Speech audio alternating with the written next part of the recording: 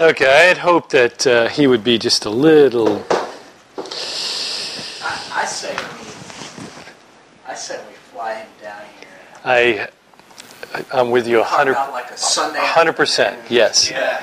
I would love to invite him. He actually he and I have gone back and forth on some things in the past, and I just love him to death. Taking his courses and everything. He promised me the next time. This is 4 or 5 years ago. He promised the next time he was on the East Coast, he would swing by and spend some time with us. And then he did that thing down in Atlanta. And Greg and Morgan went down, and you were there, yeah. And I'm like, hello, over here. This is the East Coast, I razzed him a little bit. Yeah, that's it. So anyway, yeah, I'd love to get him here for a weekend and just chit chat with him. Might even be good to have it off the tape so he can just relax and all of that. He's a great scholar and a great man. So, all right. So, in summary. Did what you heard tonight, did it change your perspective? Are you more ardent about your perspective? Did you hear something you hadn't thought about before? I think the way you put it earlier is probably the way I'm seeing it now. It's so simple, yet it's so amazingly complex, right? I mean, you can't talk about this one issue without going down all these various rabbit trails. And here we're talking about a general resurrection versus a specific resurrection versus Yeshua's resurrection. And, yes? I wish he wouldn't have spent so much time in polemics trying to refute Mark Kinzer point by point. Yeah, and that may have been, where he thought that it needed to go, because this is, I suspect, any questions along these lines he feels are the outgrowth of this root of poor theology that Kinzer's pushing. I was just glad that he's leaning toward Messiah, because my position was probably leaning towards not so much focus on Messiah, and like Mr. Eklund was talking about the tension that exists, because it is sort of a conflict. But I'm a little closer toward Mr. Hayes' perspective now. I think Messiah is absolutely critical, and to me, that is the salvific message. Like he said, and we've done it here. Let's follow that. Let's see what they call it back in the church years and years ago. Is that the thin red line of redemption, or the scarlet cord throughout, and all that. But really, let's look at this seed and follow this promise down through the ages and down through the scriptures. That promise is Messiah, and if Messiah. Even our sages believe that Messiah was there before creation. He was the agent of creation. He is the creator. Then Messiah is gone. And if Messiah is necessary for salvation, then I think we have the right message. If we start to say, now we know his name, and you got to know his name, and you got to say his name, and by the way, you also have to say his name a certain number of times each day, and your prayers don't mean squat if you don't end your prayers or perhaps begin them with that same name. Then now you seem to be in a rowboat rowing away. It becomes a cult or a litmus test for salvation or nagging. Yes. Satan blows dispensationalism out of the water.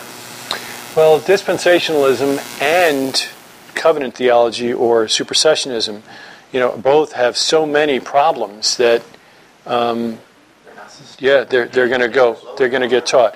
So, describe for me, in case I'm struggling to know what that means. What is dispensationalism?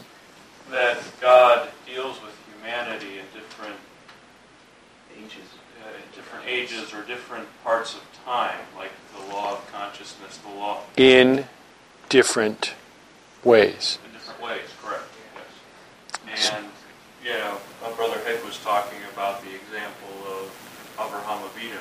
How he looked toward Messiah's day and saw it, was glad, and even Moshe wrote about Yeshua. Yeah. So it's all the same. It's been all the same. That's dispensationalism. What about supersessionism? What supersessionism? That the church has replaced Israel, or the church is Israel? The church is Israel, right. That the promises given to Israel Took it away from them. are now given to the church, exactly. So there's a replacement theology, which is the third-party view, yes. Well, I was actually surprised at how much of his attention is put on refuting other people's positions and all of those things. And I just started wondering to myself, like, with the analogy of somebody who is trained to spot, like, counterfeit money. I mean, they just spend time with real money the whole time, so then they can spot the fake stuff immediately. And I just wonder sometimes how much emphasis and focus should be on correcting others or reviewing and critiquing others as opposed to just talking about whatever it is. Yeah. I was a little surprised at It would the be nice to direction it's know went. the truth. Yeah. I'm spitballing here, but I would imagine it would probably set you free. I think this whole issue of what do we do with the Orthodox Jew, right? It's kind of a whole ironic conversation. But, That's ironic, not ironic. right. Nicely done. I think we, and you just said it, and I'll just echo it, we have to keep Messiah front and center. It's our faith. And that's one of the reasons why we are never going to completely fit in with Orthodox Judaism, but I'm okay with that. Yeah. I'm going to probably fit in with them in many respects more than I do the church. Sure, halakhically, for sure. That is the stumbling block, and that's what the Scripture says. Yep. So, but I think all of these things, I think all of these things somehow come together, and how God's going to do it, we don't know. But we know at the end of the day, there's a promise that Kol Yisrael Yivashat, all Israel will be saved. Amen. And that is a promise too. And how God ultimately works all that out, I don't know. But the one story from Chazal that makes sense to me is it's a famous story about the Chofetz Chaim. And the Chofetz Chaim, if you don't know, is a famous sage from the 1800s who just rules Adi. He spent a lot of time teaching about Lashon Hara, the evil speech, and so forth. Scary beard, very scary beard. Very, very scary. But he was a Hasid in Poland, back in the heyday. And there's this famous story about the Chofetz Chaim where he was invited to come speak in another city at a large gathering conference. And so he accepts the invitation and he gets on a train and he takes a train from his little, city in Shtetl in Poland to wherever this larger city was where this conference was that he was speaking at. And he sits down in his seat on the train, and there's a guy sitting next to him, and they start talking, and the Chofetz Chaim says, well, where are you going? He says, well, I'm going to this city to this conference because I'm going to hear the Chofetz Chaim speak. And the guy obviously didn't know he was sitting next to him. This was before TV. Yeah, right. Well, he didn't have the Facebook page. Right, Yeah. exactly. So the Chofetz Chaim says, oh, really? And the guy says, yeah. And the guy goes on and on about how great the Chofetz Chaim is, such a tzaddik, and his teachings and his writings, and he just goes on and on and on. And the Chofetz Chaim is just kind of sitting there, just kind of letting him talk. And finally, the guy comes up for air, and the Chofetz Chaim says, well, I'm not really sure that he's all of that. I'm not sure that he's, this great, magnificent person that you're describing. And this guy gets offended, and he says, Takes up an offense for the Chofetz Chaim. He says, he literally stands up, slaps the Chofetz Chaim, and says, don't ever disrespect the the rabbi like that, and walks off and go gets another seat. So they get to the city. They go to the conference. This guy's in the crowd. All of a sudden, the Chofetz Chaim walks on stage to deliver his message. Okay. And of course, the guy sees the Chofetz Chaim, and he is like the handprint. all under a rock, right? And of course, the Chofetz Chaim delivers this great, oration, and just, and so at the end of it, this guy's feeling just horrible and guilty, and he's like, I've got to go find him. I've got to apologize, and so he finds him after the conference, and he walks up to him and he said, please, can you find me to forgive me? I had no idea that it was you, and he's just like really, really, torn about the whole situation. And the Chofetz Chaim, his response was telling. He said, why should I be upset with you? You defended my honor. And that, when I hear that story, I can't help to think that in some respect, that is that's Judaism in one sense, who defended the Messiah of the Scriptures against a Messiah that has been that's been portrayed incorrectly. Yeah. And so even though they have rejected Jesus, they're doing it to defend the honor of Hashem at some level. Sure. And so that story, the Chofetz Chaim, I think is always a good illustration for me. That's great. To help understand perhaps how God might respond in that situation. That's good. Thanks, Greg. That is great. Who you think he is, and there's the Yeah. man he is. Right. I think,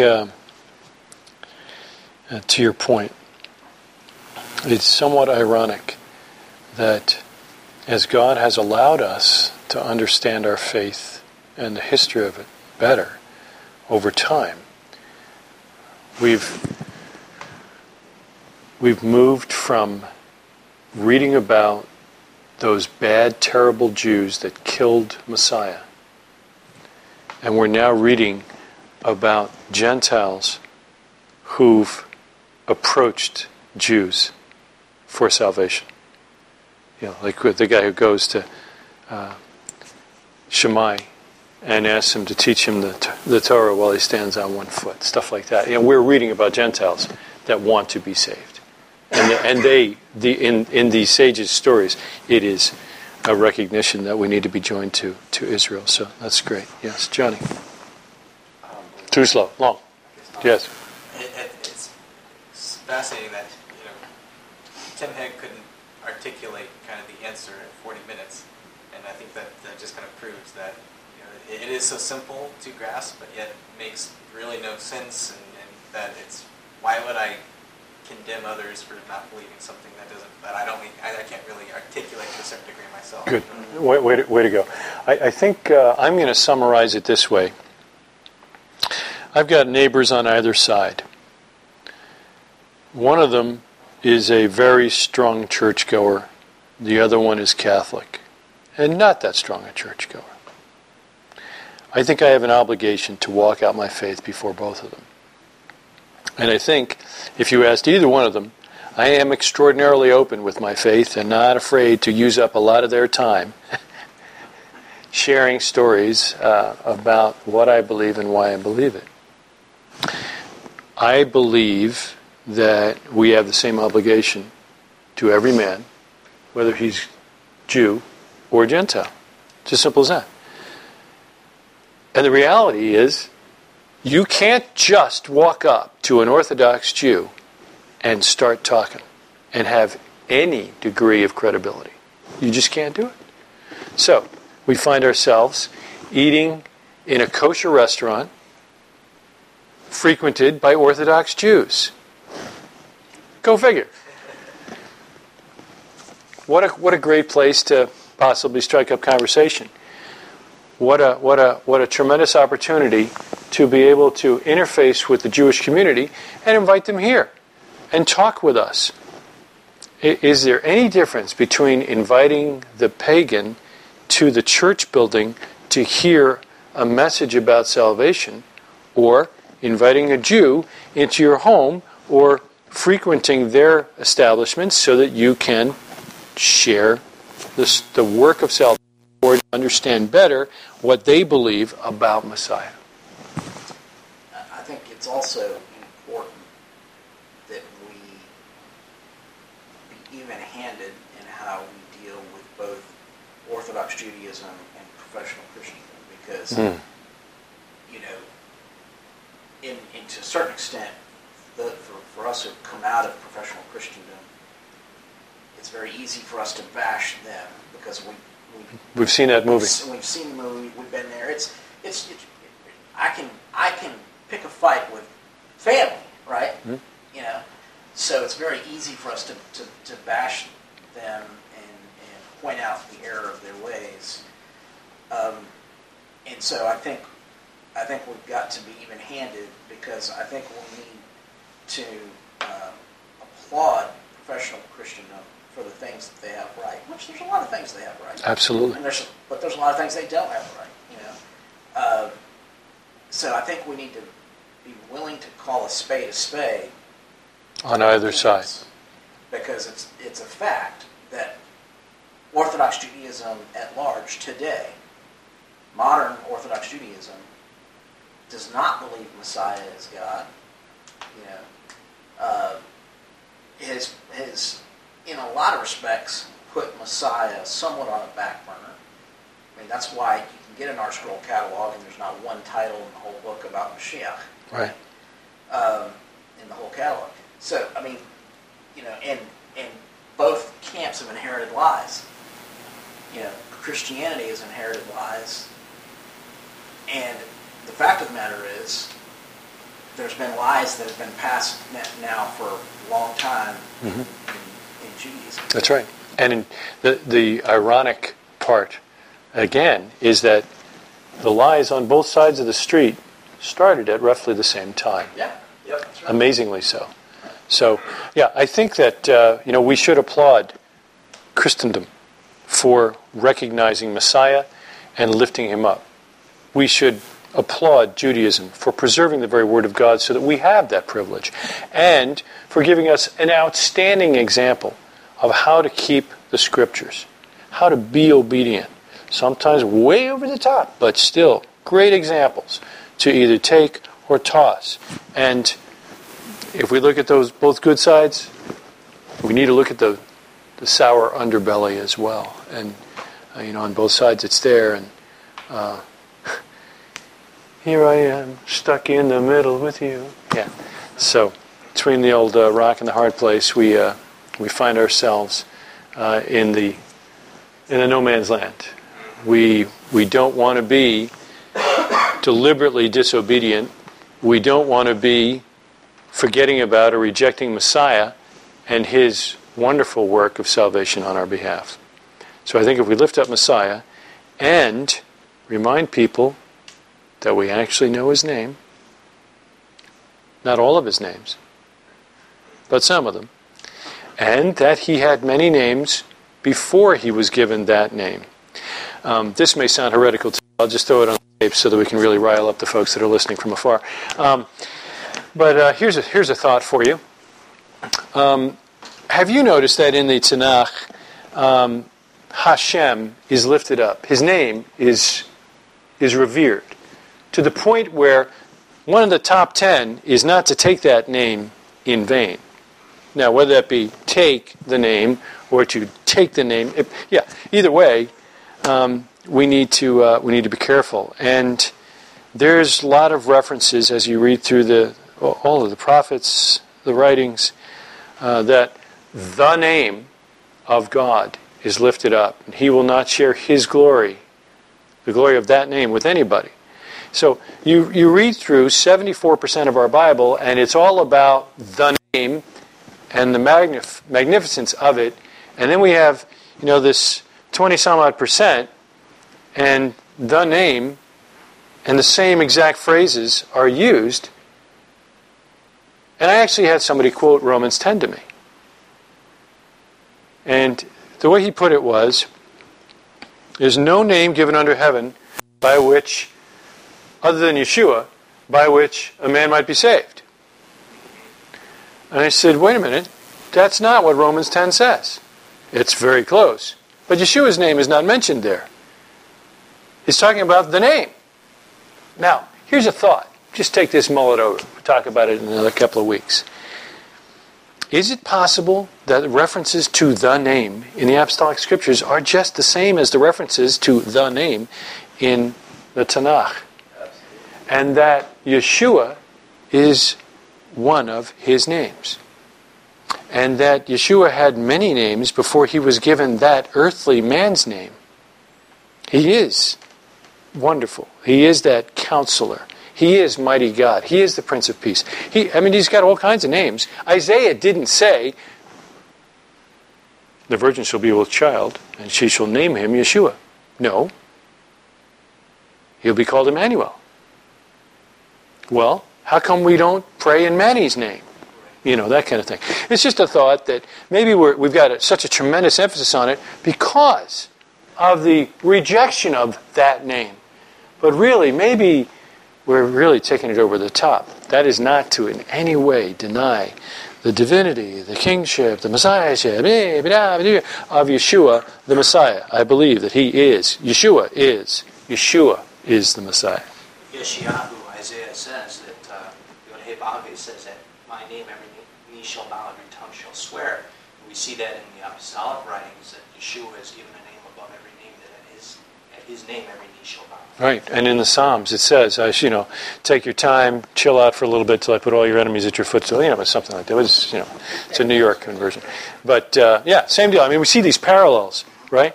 So is it Yod-Heh-Vaveh? Is it Hashem? Is it Yeshua? Yes. I mean, you guys do believe in, how many gods do you believe in? Oh, it's just one God, right?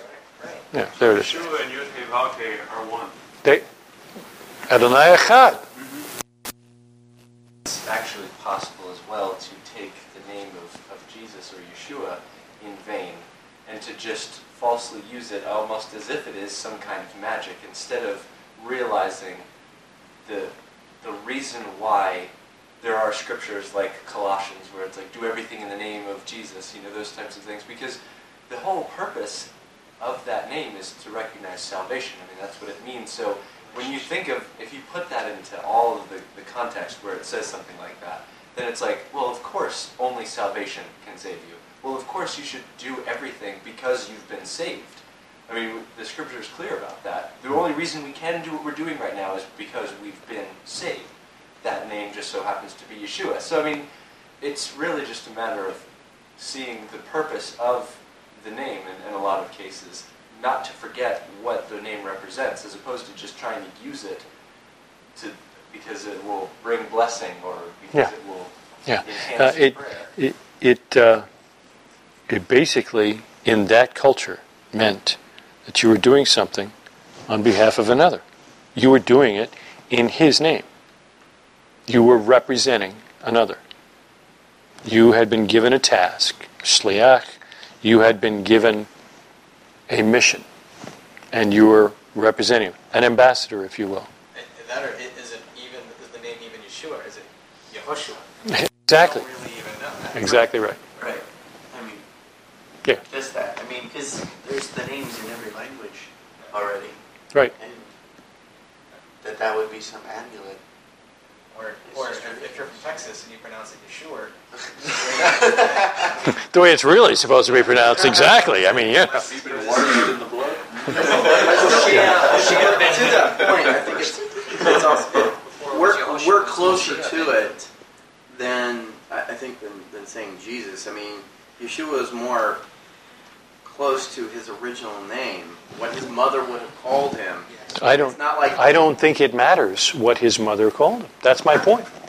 The fact that we're closer to his earthly name, I think, is absolutely and completely irrelevant. I really do. I'm just saying as a title, as a person.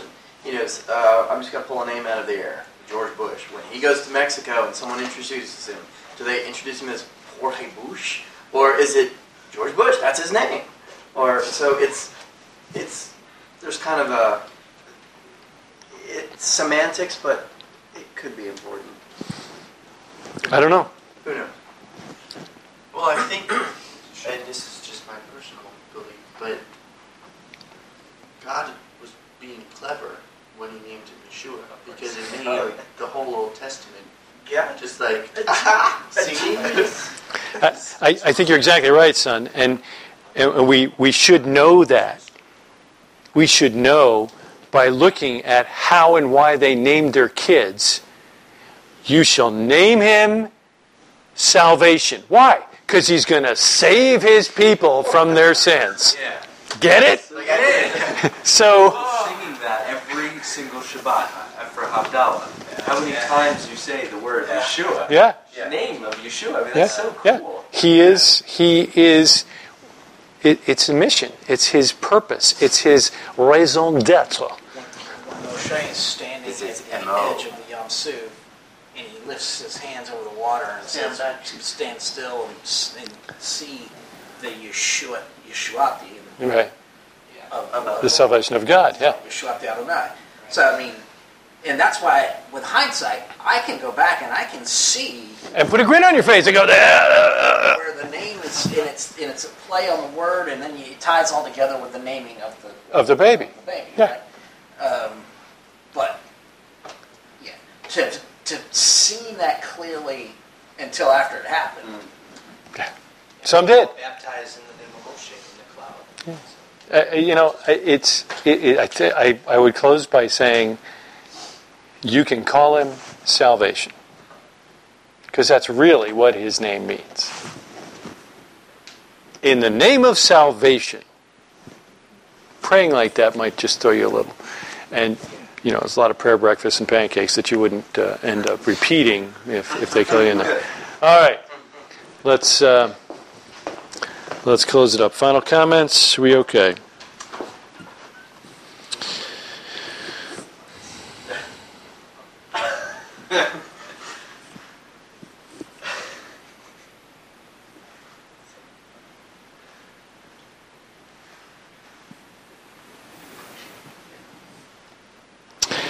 I thank you, Adonai, our God, that you have established our portion with those who dwell in the study hall.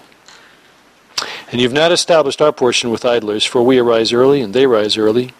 We arise early for words of Torah, and they arise early for idle words. We toil and they toil, we toil and receive reward, and they toil and don't receive reward. We run and they run. We run to the life of the world to come, and they run to the pit of destruction. As it is written, you, O God, you will lower them into the well of destruction. Men of bloodshed and deceit shall not live out half their days. But as for us, we will trust in you. Amen. Thank you, gentlemen.